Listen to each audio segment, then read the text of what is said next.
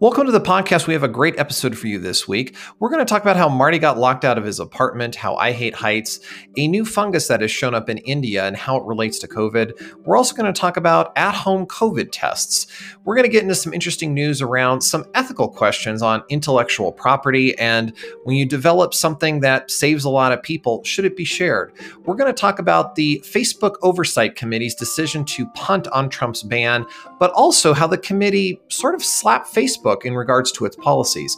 We're also going to talk about the launch of Trump's social media platform, or more of a bad-looking blog, actually. And we're going to wrap up with the Apple versus Epic case and how some things in discovery showed up that really are quite shocking about Apple dropping the ball in regards to user security. All this and more coming up on the Sunday Brunch. Enjoy. Welcome to the Sunday Brunch, a weekly news show where we ask the big questions on the week's news in tech, science, and medicine. I am joined by my friend and co-host, Dr. Marty. How has your week been? Hey there, Matt. My week has been trying, but good. This week, in all of my life, which is long enough, I'm not going to tell you my age, long enough, I left for a minute to pick up carry-out food, which I haven't done a ton of during the pandemic. I've mostly cooked for myself. I think I've only started having carry out a bit more. And when I got back with Thai food in hand, I tried opening the door to my apartment. This was later, it was at 9:30 at night, except I had my car keys on me and not my house keys. So I actually locked myself out of my apartment at 9:30 at night, and I had no way to get back in. So I tried calling friends, nobody was around. I called my landlady, not a very kind person, was very upset that I called as late as 9:30, because who would do that? And she told me, I do not want to be bothered. This is not my problem. And then hung up the phone. No way. I had to break into my apartment through the front window. I removed the screen. I found one that I had left unlocked. I had a large bay window that I jumped through, but it was blocked by a number of rose bushes. And so after I had thorns caught all through my jacket and on me, and spiders that ended up crawling all over my clothes and hair, I ran into the shower and then put my window back together and enjoyed my carry-out Thai food at 10:30 at night. Oh my gosh, I am so sorry. That sounds awful. Spiders and rose bushes. Oh my, oh God. I was so not in the mood for any of this. It was late enough as it was, and it was just like, you've got to be kidding me. And just like one after another. And your landlord wasn't willing to help you out. That's crazy. Not even kind of.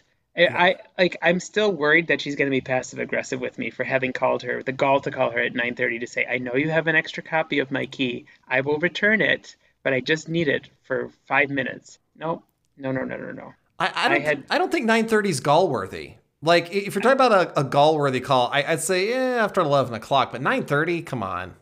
There are people who go to bed early, but even so, they understand that people stay up till 10 easy. Right. Usually children under 12 go to bed by 9:30. At some point, you realize that, it's normal for adults to stay awake, and you can have a different preference of your bedtime. That's true, but it was not gall-worthy. So you're right. I'm still clearly miffed about the whole thing, but I did feel kind of like MacGyver. Breaking into your own apartment. Minus the mullet. Well, I'm kind of curious if your neighbors watched or if they were just like, it's LA, this happens all the time. I so looked like a burglar. I absolutely looked like a burglar when I was doing this too. Oh my gosh. Well, hey, I'm sorry, man. Well, was there any damage to the window in your attempt to break in? I knocked over something and heard a bunch of things fall. Like, it literally was a scene out of someone breaking into someone else's house. I didn't do any permanent damage to anything. Okay, because you definitely don't want to deal with your landlord after that breaking stuff. No. How about you? How was your week? It was good. We've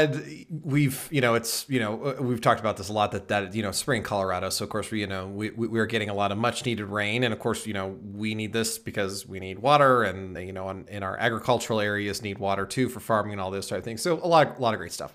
But in the list of things that go wrong with your house, having a leak in your roof is a pretty serious one. And I was very fortunate that we had some people come in and take a look at it and get it repaired. And one of the things that this guy was telling me was, he was like, hey, Matt, this isn't related to the roof, but you probably should get this fixed, is on your second story. you just have to drop a nail in this piece of siding, and because it's starting to sag a little bit, and it's a small thing. So, why don't you climb up the ladder, and I'll show this to you. So I climb about halfway on our ladder, and I take a look at it, and I acknowledge that this is the thing that needs to be fixed. And he's like, it's not that bad. And I go, okay, yeah, it shouldn't be that bad. So the following day, I prepare all my necessary tools like a surgeon. I'm laying out everything that I need. I have my gloves. I set the ladder up, get everything to go to climb up on the second story of my house and to fix this issue. I get about halfway up the ladder and realize, yeah, still hate heights. So I get coming from the guy who probably is the tallest person I know, just so everybody understands. Yeah, and it was quite a production to unfold. I have one of those ladders that you have to unfold it and extends and does all this kind of stuff. And as I climbed up, I'm like, I'm going to die here. Like, I'm going to fall off my roof and I'm going to fall in my driveway and no one else is home except for me. And I'm like, this is quite stupid. So I get down, I remove the ladder, I pack it back up, I put it back in the garage. And so I sat there and stared at it for about 10 minutes and go, I'm willing to lose a corner of my man card and repair this while hanging out of my second story window. So I undid the screen and I leaned out of my window so I could keep my feet planted on my second story inside, and I tacked up this board, fixed it, did all of the repair. I'm sure to my neighbors it was quite a scene, but I'm like, the idea of climbing up on the roof that has a very sharp, angle to it and everything. I'm like, the whole idea of like that transition from the ladder to the roof and the roof back on, I'm like, I just kept having visions of me falling off or the ladder falling off. I'm like, I'm not going to do it. So that was my big manly home repair story. You dangling out of a window, being held in by your ankles, that also doesn't hit me as a particularly safe point of view. Maybe it was. No, I wish to clarify. My feet never left the floor of the second story. But my body was outside of the window, and as you said, I'm a very tall person, so it was kind of like a giraffe sticking out of the window. Like I was able to safely do it with 2 feet firmly planted. So. Okay. Like somebody maybe at the giant stature of my own self would probably not be able to do such a feat. Yeah, that's my guess. Yeah, and I usually am pretty good about home repair stuff, but I am on the ground floor up as far as I can reach, and then otherwise I am not interested in going on the second story and fixing stuff. And roof repairs and those type of things is not up my alley at all. I don't do anything with home repair. If there's those two words are together, then I just want to leave. I want to remove a window, throw myself face first inside, elbows blocking from whatever might hit me. Yeah, I do not like home repair at all. So you were breaking into your window, and I was removing it and doing repairs outside of my window this week. Yeah, we were doing that scene from Somewhere Out There, the song in American Tail, when Fievel is singing to his sister. Yeah, except we were doing two opposite things. I was coming in through the window, and you were trying to reach out of yours. Felt connected to you on Wednesday. Yeah, I knew I would. Yeah. Yeah, we were both having window woes. Although I liked Fievel Goes West better than the original Fievel. So. I don't remember a great song from Fievel Goes West. I just great. Remember. I mean, when you're singing in your choir in elementary school, every single person has to learn Somewhere Out There. I mean, did you learn this? Didn't you? Yeah. In junior high choir. Yeah. Oh, junior high. Mm-hmm. Well, you guys were advanced. Yeah. It must have sounded great. I didn't learn it until I learned it earlier, so we were a little bit more childish sounding, a little more innocent. No voice squeaking yet.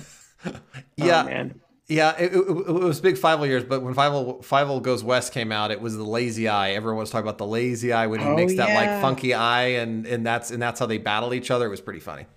I do vaguely remember the lazy eye. vaguely. I just remember there are no cats in America. Yeah. As from An American Tail. I kind of want to watch this again. There were a lot of movies about rats. Do you remember a movie called The Secret of NIMH? No. And The Secret of NIMH, NIMH. And I didn't realize this until I was much older, and I actually became a researcher myself. The Secret of NIMH, NIMH, stood for National Institutes of Mental Health. They were lab rats that were from the National Institutes of Mental Health.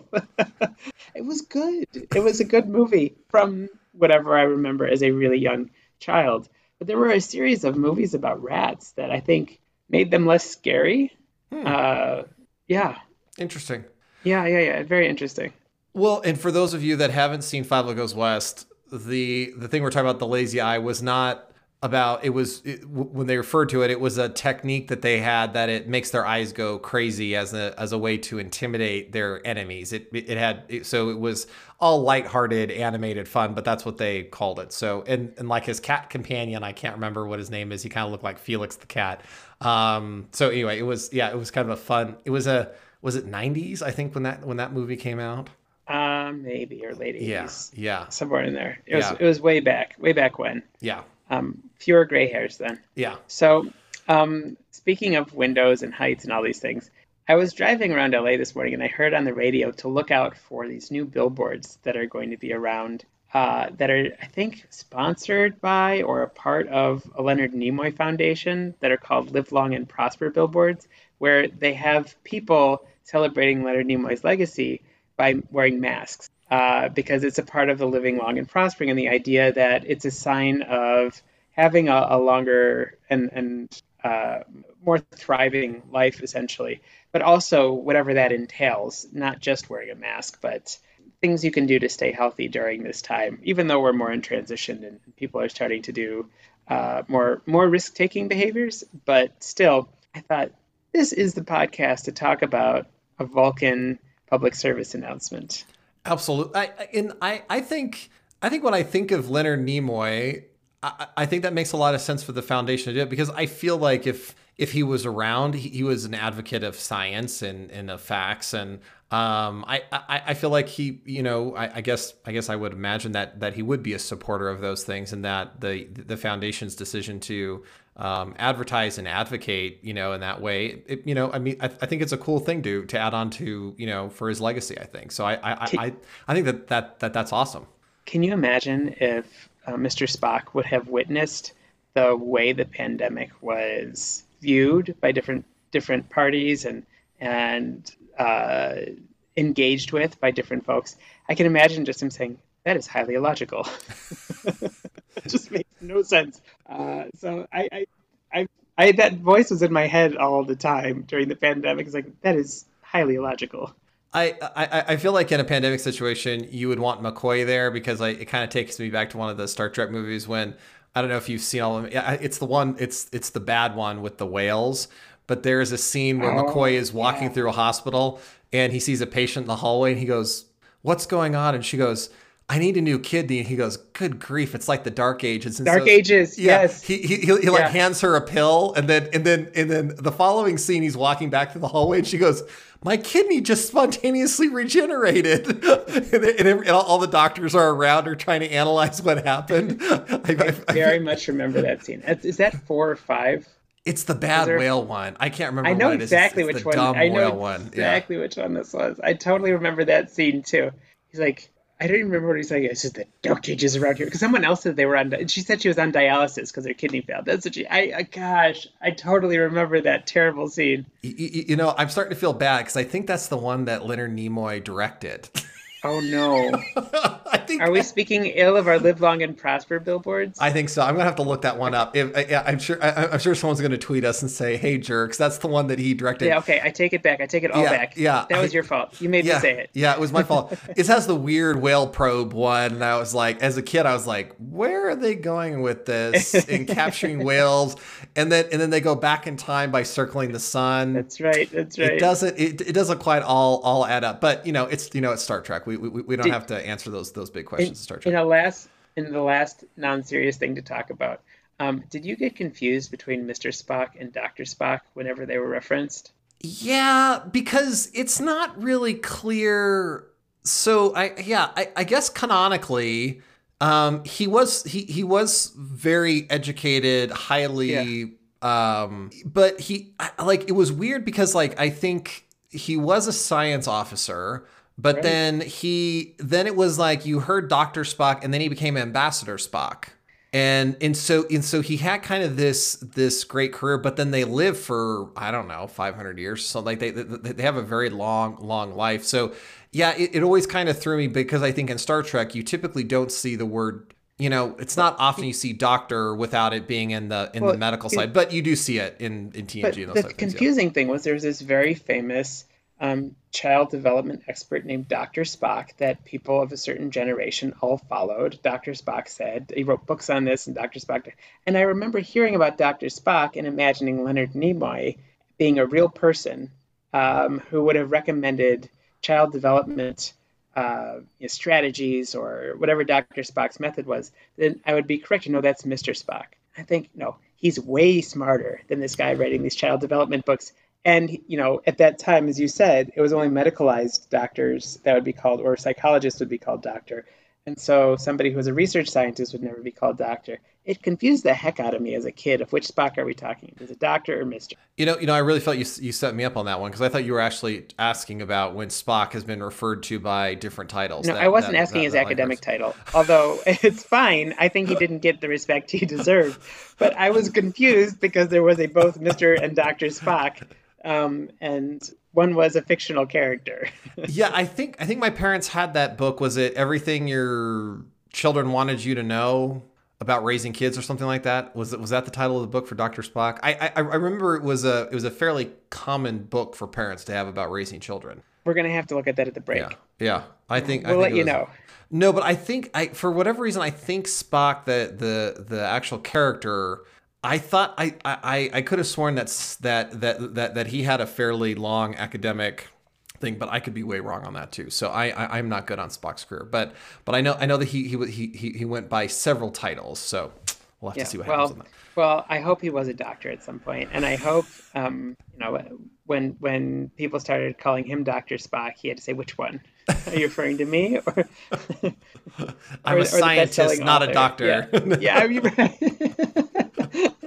And not a miracle worker. He was none of those things. Well, at the break, I will take a look at that and verify a fictional character's credentials. So, but I do want to kick off our show with everyone's favorite segment, conversations about COVID with Dr. Marty. So, what is going on in the land of COVID this week? So one of the stories that had come out this week that got a bit of press in a number of different publications was that there's a fungus that some people because India has had such a large outbreak, there's so many people there with COVID right now, of a fungus that is possibly deadly. And I think it's called mucormycosis or something is the name of this fungus. And it's the black fungus, which makes it sound like the Black Death or something that's, medieval in nature. Really what it is that when people are in hospital or are being treated for long-term with these steroids that suppress the immune system, sometimes your body's immune system is so weakened that opportunistic things that sit on the surfaces of your body, like on the inside of your nose, or sometimes surfaces of like your pet cat or dog, suddenly attack your immune system, which wasn't able to fend it off anymore. And there's this thing that looks like a black fungus that starts growing around your nose, and it can spread to your eyes, and it can spread to your brain. And there are cases where if it does spread to your brain, it can be fatal. And so when it gets to your eyes, they remove your eyes. I mean, it's quite terrible sounding. So it's very treatable if you catch it, though, early on, and you have, I think it's like, 2 weeks or so of treatment with whatever antifungal or whatever it is that they're using. But it sounds very scary. It's very rare to get. Now, does COVID cause this? Not necessarily COVID causes. You're immune compromised as you're being treated for COVID with a lot of things that actually require you to suppress your immune system, because COVID does this weird thing by turning your inflammatory drive, which is part of early response that you have in your immune system, to turn that way down and to turn it way off.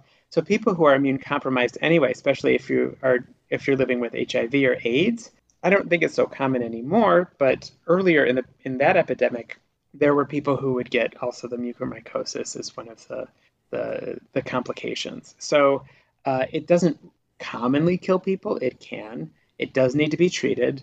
You do need to make sure it doesn't get to the brain.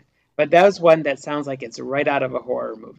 And India right now is like, can they catch a break? Because it does have a really terrible outbreak of a very contagious, very virulent type of COVID. And it has kind of shattered the infrastructure that they had in that country to deal with it. They had a relatively, it wasn't good, but they didn't have a remarkable run with COVID before, and this has been such a hit to that country. So it's another one of those, and even more tragedy. But it's not very common. Not that many people have gotten, considering how many people have been treated for COVID. It's still a rare occurrence to get this thing. Well, how do you expect? I mean, with this news and on last week's episode, we were talking about vaccine passports and traveling, and I mean, do you expect this to impact travel? Some restrictions going into India, and I know that there was recently an article about at home tests that looks like they're going to be sufficient for international flights. Are you expecting to see any sort of changes with this news, or further restrictions, or changing in restrictions with this latest development? So I believe India and maybe some other countries in the region, I think there's a ban in the United States for flights, for people coming in flights there, unless they have specific exemptions. I know that there are students who can fly to India, or fly from India, excuse me, to the United States. But there was an exception recently made. But I think Canada also, I'm pretty sure the United States is doing this. So we've kind of closed things off with India, I'm pretty sure. That being said, Americans are being encouraged to travel quite a bit because tourism is a big part of our economy and the global economy, and we're all itching to get out. It is good for our mental health to get out of our bubbles for a little bit. So in the past, when you would travel, and a stricter country would do this, they would require that you had a PCR COVID test taken within 3 days before you got on a plane. Now, the PCR test is quite reliable. It is very specific, and it usually tells you when you have COVID, vast majority of the time. But it takes 48 hours or so to get a reading on that. So if you're planning on going out of town, then you actually need to get the test done 72 hours before exactly from when you get on the plane, so that by 48 hours later you have the all clear, and then you can get on. If you don't, you can't get on the plane. It's cutting it kind of close for your travel plans, and sometimes it takes longer than 2 days. Sometimes they lose your test, and then what are you going to do? And so the PCR test is an added burden for people to travel, although it is somewhat reliable. And oftentimes, when you get off the plane, they would make you quarantine until that PCR test on the other side, depending on where you were visiting, not within the United States, but to foreign countries. Different countries have different criteria now, but the United States started allowing the rapid antigen tests. So the difference between a PCR test and an antigen test is a PCR test is going to look at the sequence of DNA that's in the actual virus itself. And so it will look to pick up because virus is basically a strand of DNA with a protein around. So it will find a bit of virus with a swab in your nose or in your mouth, and it will take out its blueprint instructions that have ATCG, like those letters, in whatever sequence. And if it matches perfectly with the viral sequence, then you come back and say, oh, this person has it. So you can tell the virus is actually there. For the antigen testing, that virus is programming your cell to create proteins. It infiltrates, it uses a cell's machinery to create for it. And some of the proteins that it creates are going to be floating around inside where they're taking those swabs from as well. Now, what you can do in that kind of test is you don't need to wait and see, did it bind to ATCG? Did it show that there was ATCG? Instead, what you'll get is one of those proteins is going to bind with an antibody that immediately flags it and says, oh, I found it. So that test can come back in like 15 minutes, 20 minutes. It's much faster. Wow. But you have to be further along in your disease process to have that, because it's one thing to have the virus floating around. It's another thing to have the virus that's infiltrated the cells and are starting to produce symptoms. So you could be a carrier and you could be a passer of COVID without having those proteins readily available. So you might get a false negative with an antigen test because you don't have it producing those little protein antigens yet.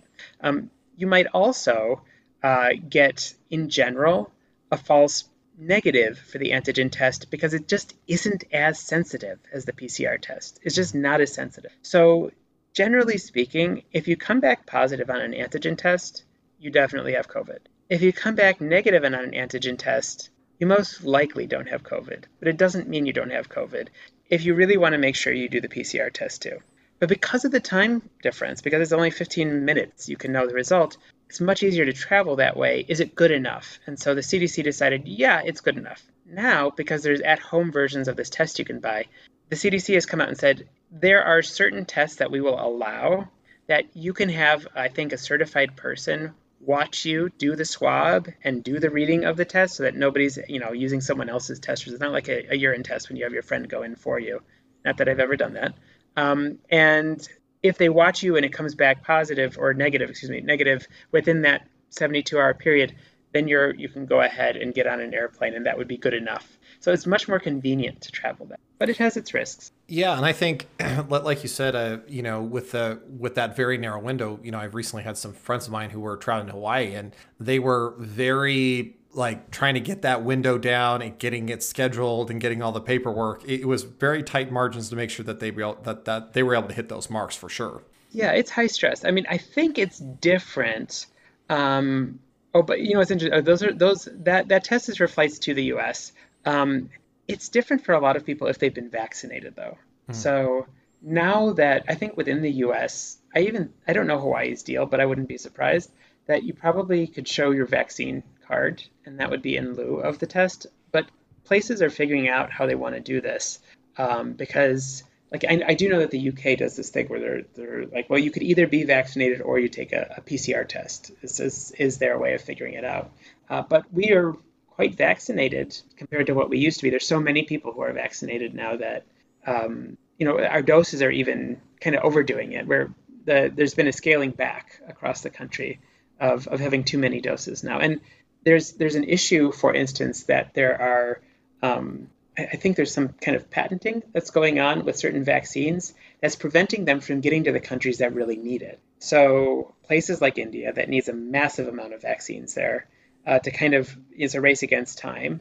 We're not giving away the patent for manufacturing that vaccine. They have to be manufactured in-house. It's got to go through that process, but it's also a loss of lives. So this has been in the news a bunch recently too, about the ethical dilemma of, well, do you give up your secret sauce recipe, which could probably buy you your own island, or at this point more than your own island. I mean, it's you could buy a continent, I think, with the revenues that are going through these vaccines. Or do you keep to the laws that we really, really strongly protect here about having your patent, your product be the thing that's more important, that ownership? Yeah, and I guess and you and I had talked about this too. I certainly understand the intellectual property part of it, and these companies spend a lot of money in developing these vaccines, and it takes a lot of manpower to bring these things to market, and thank goodness they did, and they had the resources to be able to do it. But I guess the other side of me is can we share it and help out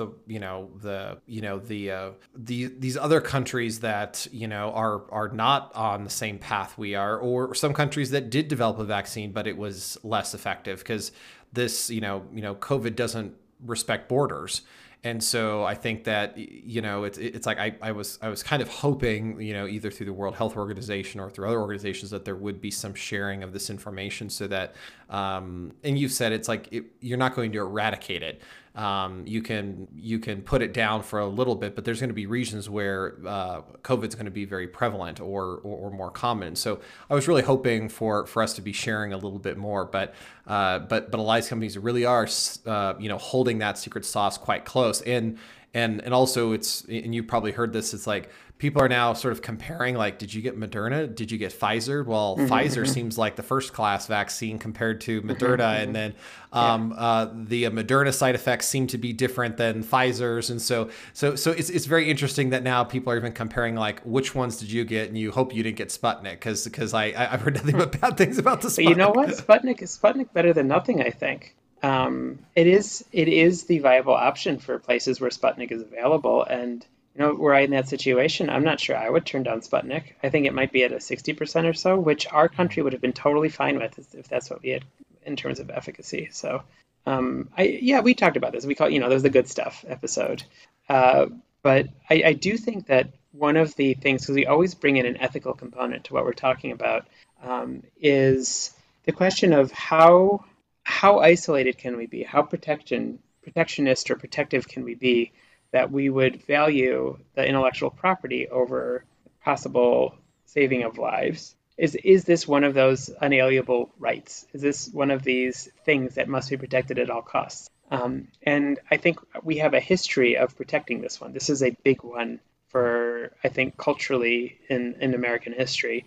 But speaking as somebody who's not an expert in American history, but we we put a lot of we really emphasize that in order to have innovation, there has to be some innate reward toward that innovation, such that you'll work your tush off so that you get there. And if you didn't have that built into the system, then we wouldn't be as innovative as we were.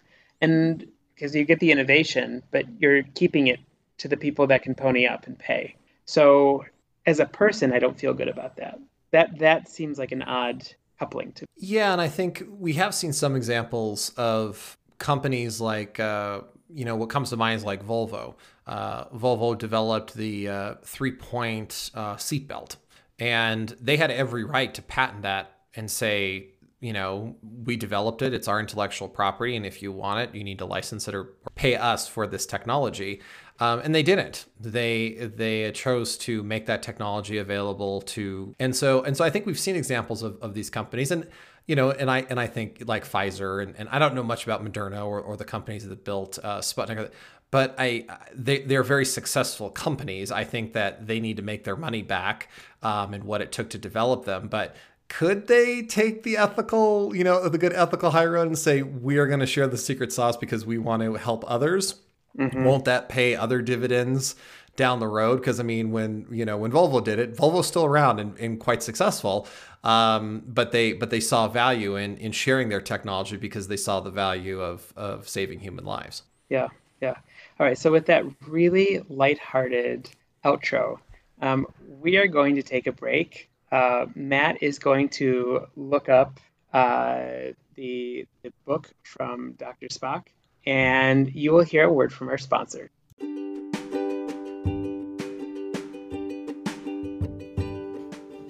This week's episode is brought to you by Wet Panda Dry Bags. It's pretty basic to think about dry bags, but it's so important. When we're headed out to paddleboard or we're headed out to hike, I reach for my dry bag all the time because, I have a digital camera, I have different equipment with me, and I am not always confident that my backpack is completely waterproof. So I just tuck it into my dry bag and I know that it's going to stay safe. And I even pack a Wet Panda bag in my gym bag because, if I'm swimming, I can toss my swimming suit into the dry bag and close it up. And I know that the rest of my bag isn't going to get wet and nasty. So check out Wet Panda. They are exclusively sold on eBay. Just search Wet Panda dry bags and look for that panda paw. Thank you so much, Wet Panda, for your sponsorship of the Sunday Brunch. And welcome back. Just to put everyone at ease, during the commercial break, Matt and myself did a little bit of research referencing Spock the Mr. and Spock the Doctor. And I have good news. There is a Spock the Doctor, Benjamin Spock, who had written a book in 1946 called The Common Sense Book of Baby and Child Care, which was quite influential for most of the latter half of the 20th century, written by the famous pediatrician, Dr. Benjamin Spock. But that's not the whole story, folks. Yeah, so now, I am not really the original series expert, but I could have swore that at some point he was referenced as Dr. Spock, and then there was a little there. I do recall there was funkiness with Leonard Nimoy about his character, and then Dr. Spock, the famous author, all that kind of stuff. So I looked this up, and it's always good to check your sources. But just like Star Trek nerds should, there was a Stack Exchange post on this very topic, and seems like season 1, episode 3, that there is a conversation between Spock and McCoy. And there is where McCoy says Dr. Spock, and actually says that. So, but it's not clear there. I didn't see anything canonically that says for sure what his educational background was on the planet Vulcan. But that's what we've seen in that particular season. So a little bit of great Star Trek nerdiness. So if you happen to know the answer to that, feel free to write in and correct us, because we're on this show we are constantly learning things. So, but in our tech news, there was a couple of really juicy articles that I was really looking forward to talking with you, Marty. One of them was I'm going to jump to our former President Trump news in the land of social media. So, Okay, I'm ready. two things. The Facebook committee came back. And it was what I'm calling and I got lots of emails about, what is my take on this? The Facebook committee came back. Da, da, da, da. So I'm calling this a punt, but a slap. So the oversight board came back and they very much punted it. And they are wanting Facebook to take about 6 more months to determine whether or not former President Trump should remain permanently banned. So on the surface, if you look at the article, it looks very much like a punt of like, we had this, we reviewed the comments, and then we're punting it back. But what was really interesting was, when the CEO of Facebook, Mark Zuckerberg, was like, we're going to create this committee and it's going to be filled with academics and, journalists and the combination of these people to help us with these really big questions. And they said this is going to be independent and it's going to, kind of provide a conscience for our company. This was the conscience basically booting Mark Zuckerberg in the booty in this case to say, you can't just punt this to the committee and expect us to fix it.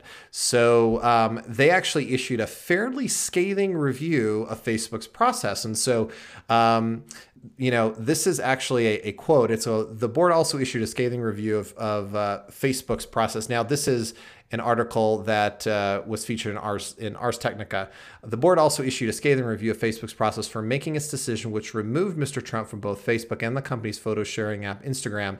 It cited Facebook's failure to state how and if it would determine to make the ban permanent and criticized the company's cooperation with the board's review. And went on to say that it's not permissible for Facebook to keep a user off the platform for an undefined period with no criteria for when or whether the account will be restored. So it was a very interesting article and interesting perspectives on this board. But the board was saying, you don't have policies defined, you don't have rules sort of defined to take this action that you did, and you giving it to us, isn't the best course of action. So it was very interesting to see this back and forth with them. And I do want to correct that wasn't Ars Technica. That was actually the Wall Street Journal. And so it was interesting to see the oversight board react in this way and kind of hand it back to Facebook. Now, I was asked, about Twitter, and what their position is. And Twitter has just said full stop, he's not coming back to the platform, which many argue that Twitter was more popular because of former President Trump being on the platform, which I would agree with. But they've just said, no, we're not going to have him back. And we're going to get into another story about former President Trump's new social media platform. But it was very interesting to see this committee of Facebook's exert its independence and say, Facebook, you need to look at your rules and policies to really determine whether or not you need to set these rules and policies so that we can better assist you. And if you ban them, set the rules and expectations and make it really clear for the users on their platform. So it was a punt and a slap from this committee this week. So I'm of two minds with this. First of all, am I allowed to use 4-letter words? You can add 4-letter words. I just add an explicit tag to this particular episode, but you can cuss on a podcast. So okay. I don't know if it's good policy or chicken shit of the oversight group to say this, because it's true. If you create an oversight group with only decision-making power, but not in creating policy itself if they don't create essentially a case law version of what they're doing, then yeah, they have every right, this committee, to come back and say, you're just avoiding this and you're trying to put the blame on someone else. But if in fact this does create some kind of case law kind of policy that, well, because of this case, we decided that, and then that becomes the precedent that's used to decide other cases like that, like our own judicial system, that in fact is used to help create policy And so if they're going to claim that they shouldn't be involved and that Zuckerberg's crew should have done this before, well, that committee, I'm sure, was created with ethics in mind. It used people. So if they're dodging the bullet, and I don't know which way it's going, really, to be honest, to be fair to both sides, but I have seen enough administrative bodies be chicken shit in my time to know that they're trying to avoid one possibility. I don't know if they are. One possibility is that they're trying to avoid any kind of association with the decision that's being made, which could really benefit everyone because it's like having a judicial body. I mean, it's like having a number of experts who would best inform a decision to be made to create policy from them. But on the other hand, if they actually can't create new policies from their decision and they're only being used as a one-off for a singular decision, then yeah, they should throw it back and say, look, either give us a policy-making power or have your own policies. Don't make us a temporary body to decide one-off cases so you don't have to. So they're hot potatoing with each other. Both sides are somebody's being chicken shit here. Somebody is. Yeah, and and this one's interesting because I think, and I share that. My initial reaction was this was another punt. It was them not making a decision and continuing to delay this ban.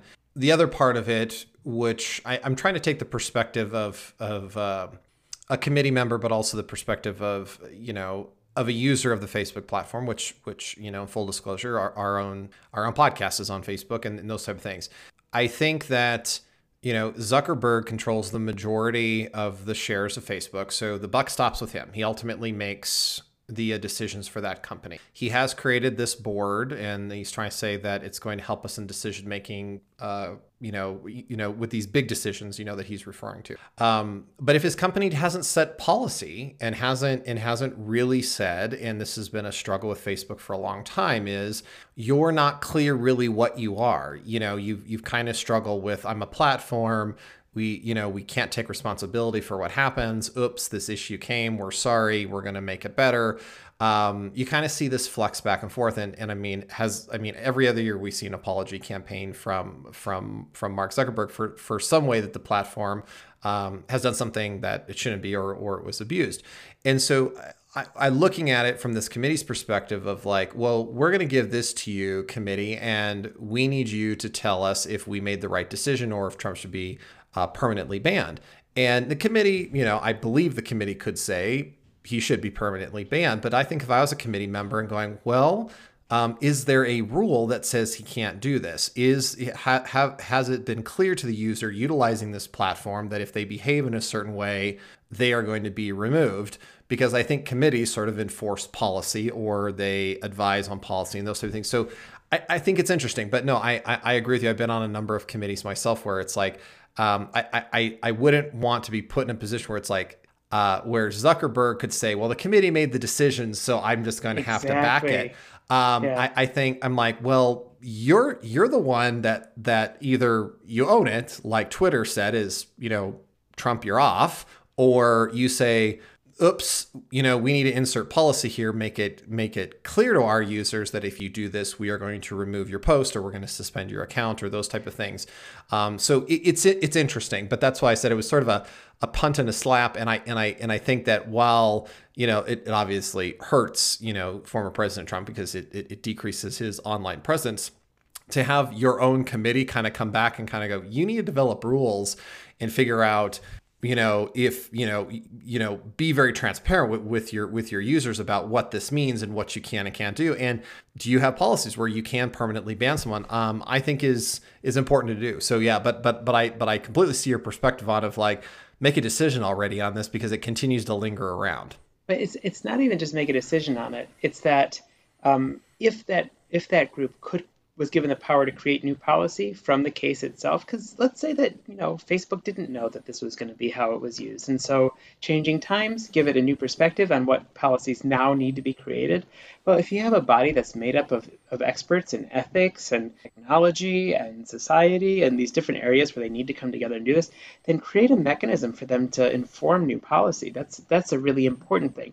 Don't just give them the responsibility to decide on a case. That's my take on it, if you're going to do both. But there is another issue, which I was pretty harsh in ignoring, is that there is a litigious aspect of this. So who are Trump's lawyers going to sue? Right, are they going to sue Facebook, or are they going to sue this committee? Because if they sue Facebook, they could say, Facebook, well, we made this committee. And if they make this committee, they say, no, no, no, don't sue us, sue Facebook. We told them that we couldn't do anything with that. So there's this other component where there's their own covering their own behinds to kind of deal with this, I think, as well. That it's unfortunate because we do need good policies. We really need good policy space, and maybe it should come from outside of Facebook itself to help them determine what's the best course of action. Yeah, and I think we've discussed this before. Is these are privately held companies. They can set the rules for how their platforms are used. Where I think this is going to get interesting is there is very specific rules as far as like, advertising on television for political campaigns and radio and those type of things. But in the land of social media, it's very different. And we certainly have learned some pretty tough lessons over here. But it sounds like former President Trump is going to run for office again. And it's going to be interesting to see if these platforms, like let's say Facebook does say you're permanently banned and Twitter says you're permanently banned. What does that mean for a campaign? Because in most modern campaigns, these are massive channels to get to people. And this is the way that you communicate, particularly during COVID. Campaigns, depended on these social media platforms to get their message out, for them to have live streams, for them to be aware of events and those type of things. So what does that mean when like you are the gatekeeper of a community of millions, if not billions of people, and you're banned from that platform, and you can't participate and you can't get to those people? You could still do TV, you could still do radio, but I mean, I don't know about you, but it's like I don't even own cable TV. So I mean, like the best way you can get to me is via social media or through YouTube or those type of things. So I think it's going to be it's definitely a story I'm keeping an eye on, and I think it's very interesting to see sort of this reaction. And I've heard of people being banned, but nothing to this size or scale like what we're seeing with a former President Trump. So can I ask us to pivot and talk about another social media platform? What social media platform would that be? Can we talk about one called Clubhouse?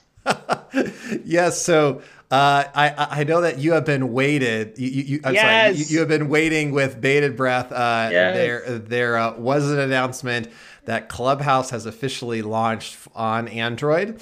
I'm so excited. Yeah. So the exclusive club that was only for Apple users has now been open to Clubhouse. But Gizmodo reported that iOS downloads for Clubhouse have taken a pretty drastic nosedive. And right now, Clubhouse is noting millions of users. Which when it comes to social media is actually relatively small. And we're seeing some Clubhouse clones come out. So a lot of the big social media companies are coming out with sort of similar functionality, this is what we see with Instagram, ripping off Snapchat or ripping off TikTok and those type of things. So like Friend House? Yeah, exactly. And some of them are more goofier than others. So yeah, we're just going to have to see, but those in the Android world were rejoicing that they finally can join into the Clubhouse conversation. I have all of these 90s dance hits in my head right now. I'm very excited.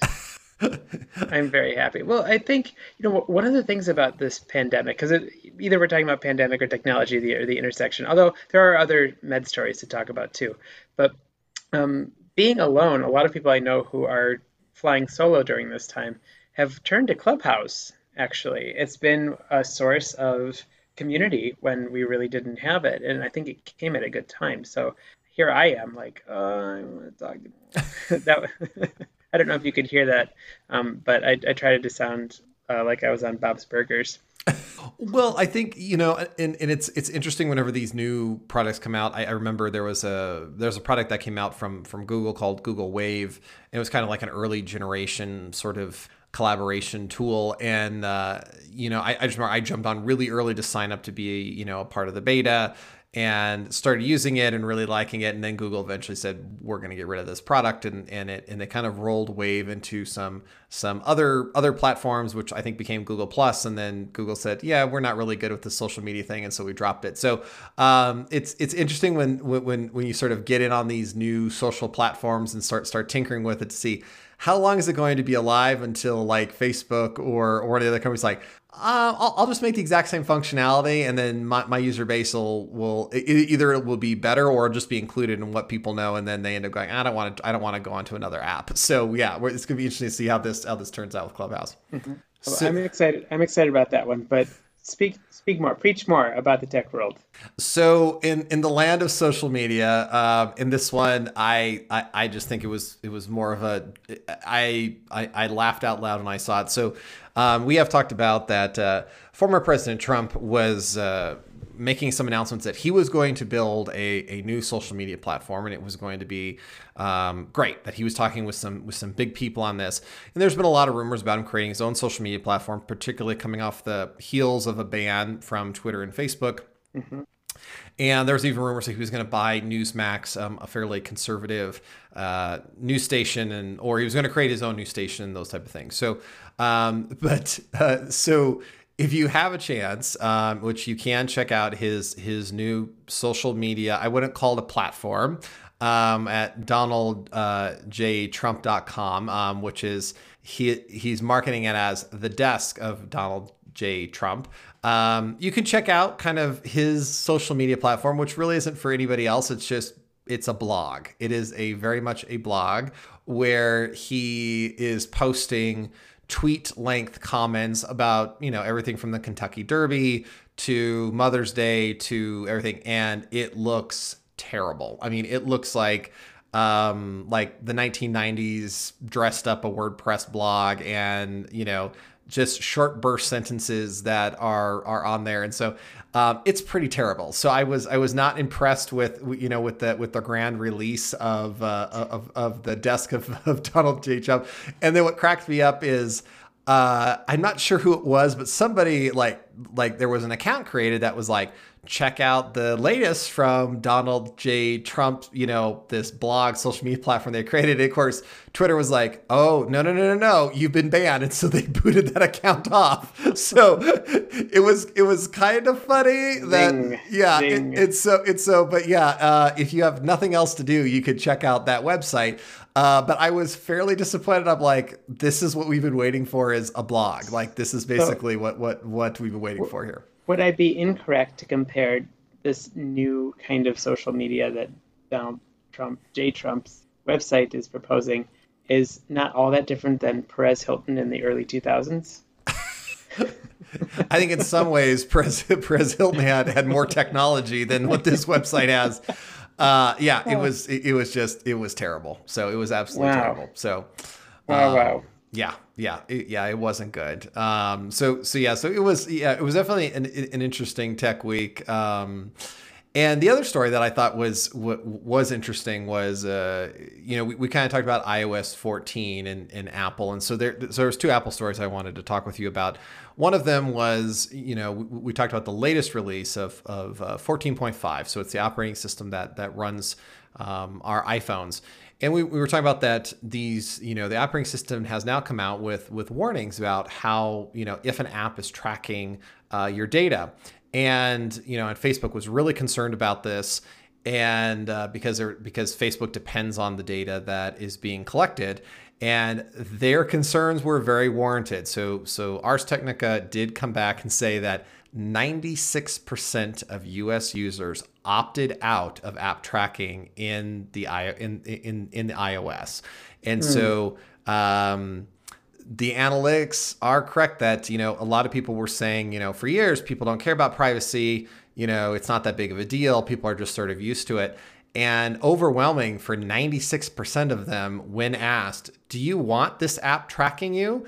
Their answer is no. And so, which I thought was definitely sort of a pretty bold response back to these companies who have been mining our data for quite some time.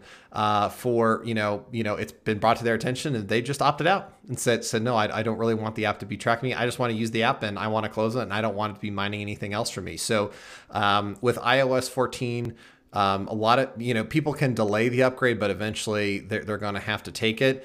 I think we're going to see some higher numbers out there of these websites that have been these websites or apps that have been mining this data as a part of their business, starting to dry up, and the Apple consumers is a big user base.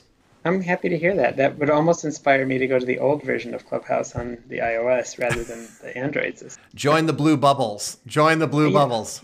I have been in the blue bubble before, just for everybody to know. I just wasn't savvy enough to take advantage of everything or to appreciate it fully. So I went for my maybe less costly cousin's version of my technology. So there was, I had mentioned before that there was a story that we might do that isn't just on COVID, but in the medical world. And you're the one who mentioned this to me earlier today, but it was about using like the idea of using psychedelics to treat mental illness. Now, do you remember that commercial when you were a kid in the 80s? It was the this is your brain on drugs, Oh any yeah, with the questions? eggs. Yeah. Yeah, yeah, yeah. There was another one that happened after that. That was the get high, get stupid, get AIDS. Do you remember that one? I don't remember that one. I remember there was in well, we're already going to have an explicit tag on this episode, so it doesn't matter anyway. But there was one that I remember scared me, was like the two guys are getting high, and he puts like a shotgun to his mouth, and then it cuts to black, and it was like when you're on drugs, anything can happen or something like that. I just remember it scared the daylights out of me as a kid to think that you'd be playing with guns and high and not even realize it. And then do you remember Nancy Reagan's entire campaign of Just Say No? I mean, Right. that Yeah. was the whole thing. There, I remember there was Oh, a cartoon dare. made Yeah. about this, Yeah. Dare, all of that stuff. Oh, I mean, it certainly shaped the way I thought about drugs. Absolutely. There was like 100% bad. But there has been research around for a while, even anecdotal, of the people who take different things. I mean, a lot of people have marijuana for anxiety. That's been known for a very long time. Uh, there have been uses for Co-host marijuana. of wait, co-host of podcasts use it to sleep. I don't know. No, CBD oil, Oh, I'm not the sorry. I'm same sorry. thing. Okay, I'm sorry. I'm And sorry. I don't regularly use it. Thank you very much. Thank you, Nancy Reagan. So, but I've always been actually pretty reticent around this, and I studied for a little bit back in the day in the world of addiction and around the biology of that. So I had a little bit of familiarity, and there were things like MDMA or ecstasy can cause damage, certainly neurodegeneration. There are other substances that can cause different kinds of damage, but the problem with all of it is that we're starting with a mantra of this is bad for you. So then every study that needs to come out needs to explain how it's bad for you. Well, we've swung the pendulum the other way and said, well, now it's good for you. So we're starting to get studies that are coming out that say, well, something like psilocybin, I think in the New England Journal of Medicine is a psychedelic. Uh, it tended to be an effective treatment for people with depression. There's an article coming out in Nature Medicine that MDMA, the thing that before I told you had caused some kind of neurodegeneration, ecstasy, that party drug, um, that might actually be beneficial to treat mental illness, as if we're supposed to swing the pendulum the other way.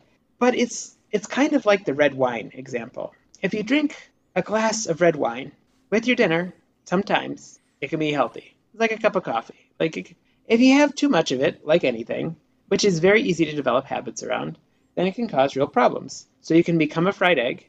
You can become, like the version of the cartoon of the older brother who had hid some kind of drug. Oh, remember when he said, "I learned it from you." That was another Just Say No commercial.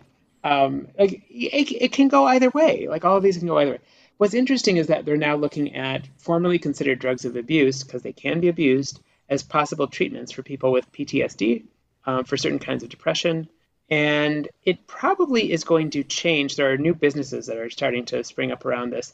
And your neck of the woods, of course, in Colorado, is going to be one of the first to embrace this because I think they decriminalized mushrooms, magic mushrooms, a hallucinogen, a couple years back. So you're going to have to give us a lowdown after you try that, Matt, of how you feel and whether it's habit forming or not, and if you're generally feeling better or not. No, don't do that unless you've talked to a medical professional.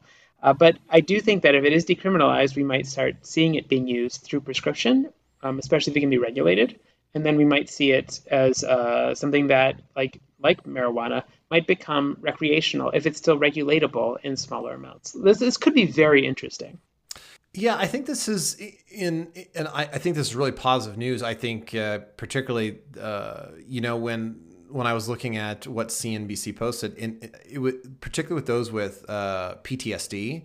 The results looked really promising. I mean, it was really interesting to see how it's really helped with this, and I kind of, it was kind of making me go back to there was a couple years ago that in the tech world there was a lot of discussion around these innovators microdosing, and they were like, it's unlocking these innovative concepts and these innovative ideas. Right. And like you said, it was like small amounts, but they were saying, that it was helping them sort of unlock these innovative ideas.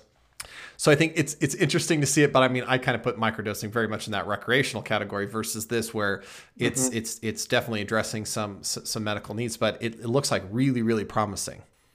Let's stay tuned. I'm excited to actually read the article coming from the study itself, but I do think that we're at a place where it's healthy to have more honest conversations about pharmaceuticals and things that exist in different forms, whether or not they were recreational or not before, or illegal substances before. There's therapeutic potential. And dosing means a lot. I mean, now Coca-Cola used to have cocaine in it. That's why it was called Coca-Cola. And in that way of drinking it, it really wasn't very, as far as I'm aware, habit forming. And it did have little benefits especially for your GI system. And I mean, there are ways in which these products can go to market, can be regulated, can be used in a way that's not so necessarily like the war on drugs. That being said, addiction is a serious matter. It is something that can be really debilitating for people who are living with it. And it's not very difficult to go from something that is used in a non-addictive way and turns into an addiction. So just look at alcohol. So or cigarettes. I mean, those very, very clear examples. I really still think the jury's out on cigars, though. I think that there could be some medicinal qualities around cigar smoke for sure. Really? Yeah, I think so. What might those be? We are going to stay tuned on that, and we're going to come back with you. I do have one more story before we wrap up today. So, in our last episode, we started talking about sort of values of companies, and we kind of did a little bit of a deep dive into Apple specifically around the value of privacy. And so there was sort of an interesting thing that popped up in the news. And of course, I had some people who were like, what is your take on this? So Apple has been in a bit of a nasty fight with the maker of Fortnite. So the company that makes Fortnite is going through a really nasty trial with Apple, and like in any trial, a lot of things are coming up in discovery. So a couple things that I thought was slightly comical is the amount of money that Apple makes in the App Store, which Apple, when it came out, Apple was like, that number doesn't seem right, but they asked the judge not to release that information. It's like, ouch, interesting. But one of the things that I thought was particularly interesting, and I'm going to try not to get too sort of like in the technical weeds, but I thought it was interesting was,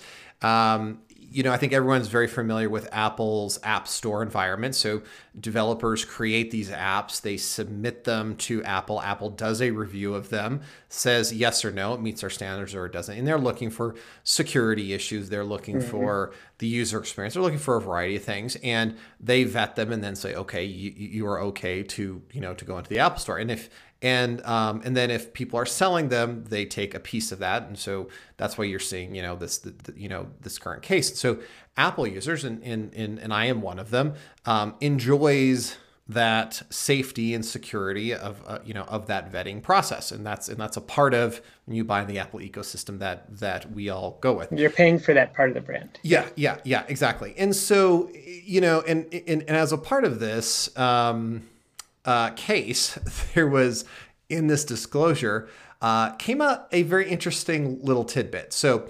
over some developers who were developing mobile apps found this thing called basically it was like the ghost of Xcode. So it was basically let's just call it a piece of a development toolkit that was out there on the internet. Xcode is used in the development of apps for iOS. And it was like, oh, download this thing. It will help. It'll make things a whole lot faster. And a lot of good-natured developers that didn't have any sort of bad intent, utilized this Ghost of Xcode, and were putting in their apps. And when they submitted their apps to Apple, Apple said, "You're good to go," and they put it in the App Store, and people downloaded it. Then it turned out that Ghost of Xcode had malicious stuff inside of it. Sneaky bastards. Yeah. So, and what it looks like is, it impacted, we're looking at about 128 million that were impacted. So going back to this case was, Apple, there was some emails that got brought up back and forth, and there was a discussion of, should Apple notify the users that this app that they downloaded has this malicious component inside of it and that it should be removed? And Apple said no. Oh. So it looks like they did pull the apps from the App Store to say you couldn't download them, but that doesn't help those that already had downloaded the app. So it was very interesting to see, and I wanted to bring this up, and of course, if you're very interested, again, Ars Technica, a really great tech publication. I read a lot of their work. Did a great story on this piece, and you can get into a lot of the technical aspects of the Ghost of Xcode, but it does shine a light on when we were talking about the values of a company, which it is not uncommon for Google, for Android to do something very similar. They don't always notify users. But here's a company that has said, we care about privacy and we care about security. We're doing all these things. I really feel like, when, in this court case, when it came to light, it was like, they didn't even want to notify everyone. And I'm not saying that Apple has everyone, like we wouldn't see everyone get contacted, but did they make an attempt to say that this occurred and that they missed it? They flat out missed this malicious thing in the apps. Mistakes happen, own up to it, and they just didn't do it. So it was a bit of a bombshell thing that came out, but it kind of goes back to the values conversation we had in our last episode, in episode 10. That's interesting. So if you say you have values by which you live, and then you're offered the opportunity to practice those values, and then you do not accurately practice those values, I think this could be a Zen koan. Did you, in fact, ever have that as a value? Yeah. If the tree falls in the forest and no one hears it, does it make a sound? Yeah, and I think it's very. When I was looking at it, I'm like, so you're standing in judgment of Facebook and you're standing in judgment of these other companies, but you had an opportunity to own up to your mistake, notify users that this thing happened. Your operating system is notifying people of app tracking and it's bringing it very much to the surface, but your own mistake, you're not going to bring it to the surface of your Apple user base to say, we made an oopsie. So, and it wasn't and people said, well, it's the developer's fault. I understand that developers probably should have done some more due diligence on this and those type of things, but Apple also played a role in this as well. And so yeah, it was a very interesting article and very interesting things coming out of this case with this whole Fortnite case. Fortnite. So I am telling you that I'm going to leave this with 2 points against the iOS system, which secretly feels good because there's such a moral high ground coming from all of you smug iOS users. That Clubhouse is now ours too, and that Apple isn't as holy as they claim to be. So I'm a little smug. I won't lie. I thought that you would enjoy that when Apple gets knocked down a couple pegs. It's a good parting thought. I'm feeling a little better about everything. So that's going to be it for today, folks. But we do love to hear from you. Please subscribe and leave us a review and listen for after the show for contact information. In the meantime, eat some brunch and change the world. Take care. Have a great week. Thanks, everyone. Thanks for listening to the Sunday Brunch. Before we go, show some love to our podcast by leaving us a review. You can also follow us on Facebook and Twitter, or you can check out our website at sundaybrunchpodcast.org. You can also reach out to the podcast via email at thesundaybrunchpod@gmail.com. That email address again is thesundaybrunchpod@gmail.com. You can also leave us a voicemail, and this is for U.S. callers only, at area code 970-627-7445. Again, that phone number is 970-627-7445. Thanks again, and we hope you will join us next week.